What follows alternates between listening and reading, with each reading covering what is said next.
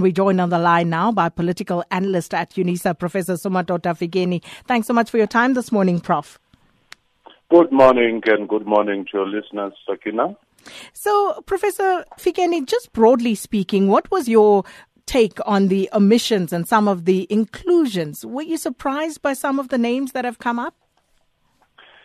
I was not surprised because some of the names had been making rounds in the media, and some of them are chairpersons of the regions, and therefore one expected that there would also be an effort to bring in either MECs or one of the former minister, which is a high-profile individual.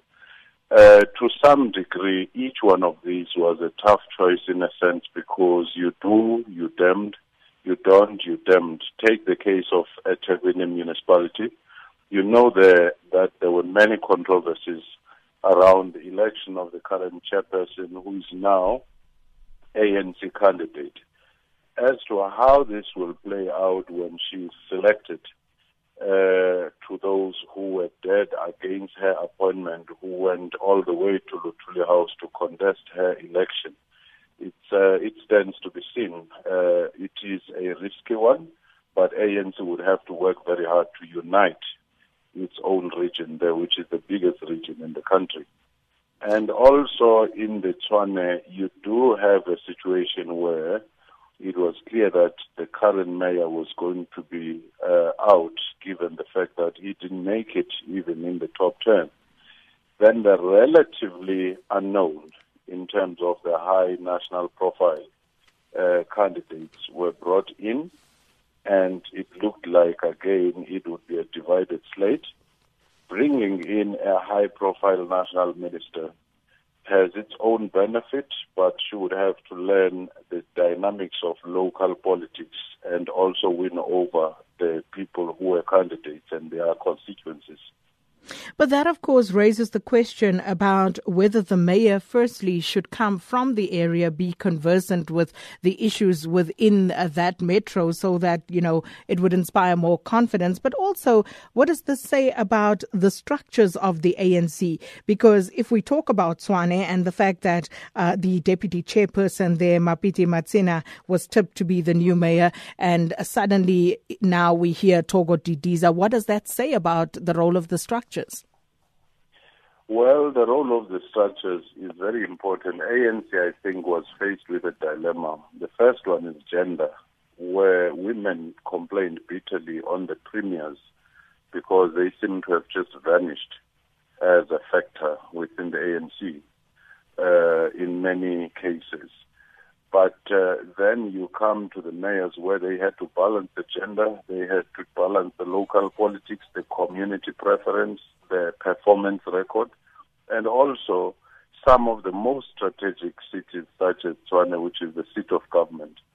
But at the same time, we can't quite say that Togo Didiza is from outside Tshwane if she has been living there since 1994 as a minister and in her different portfolios.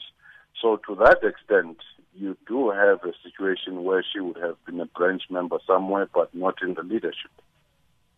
And then if we take a look at Ekurhuleni Mondli Gungubele being replaced by Mzwandile Masina, and that has also drawn a lot of criticism, with some people saying that it seems as though the ANC's mayoral candidate list is more about putting allies of President Jacob Zuma in top positions rather than responding to what the structures on the ground want. That will certainly be the case. Remember, ANC is deeply factionalized in many instances. And also, we're facing the next year's presidential, elective conference of the ANC. So, such positioning in a factionalized environment was to be expected. But at the same time, I think they were trying to balance the so-called two centers of power, where Masina would be the chairperson of the ANC, but the mayor would come from elsewhere, and there may have tensions between the two. Again, with ANC facing next year's succession elections, you're more likely going to have some of these instances with, again, the president facing pressures from all sides, those showing up their hands to defend him will also flex their muscle at local levels. And how do you think the ANC will now go about addressing the unhappiness that seems to be on the ground? You've got political killings taking place as a result of some of these lists being drawn up. ANC has a very difficult sell because not only does it have to deal with the issues of service delivery where such had problems, they also have to deal with the fact that they've spent a disproportionate amount of time trying to defend the president who was under siege, and little telling about the story of their success and their manifesto. They also have a problem of factionalization on the ground. So if that takes longer, it may cost ANC in some of the municipalities because they may not have time to explain themselves, to sell their program on the ground.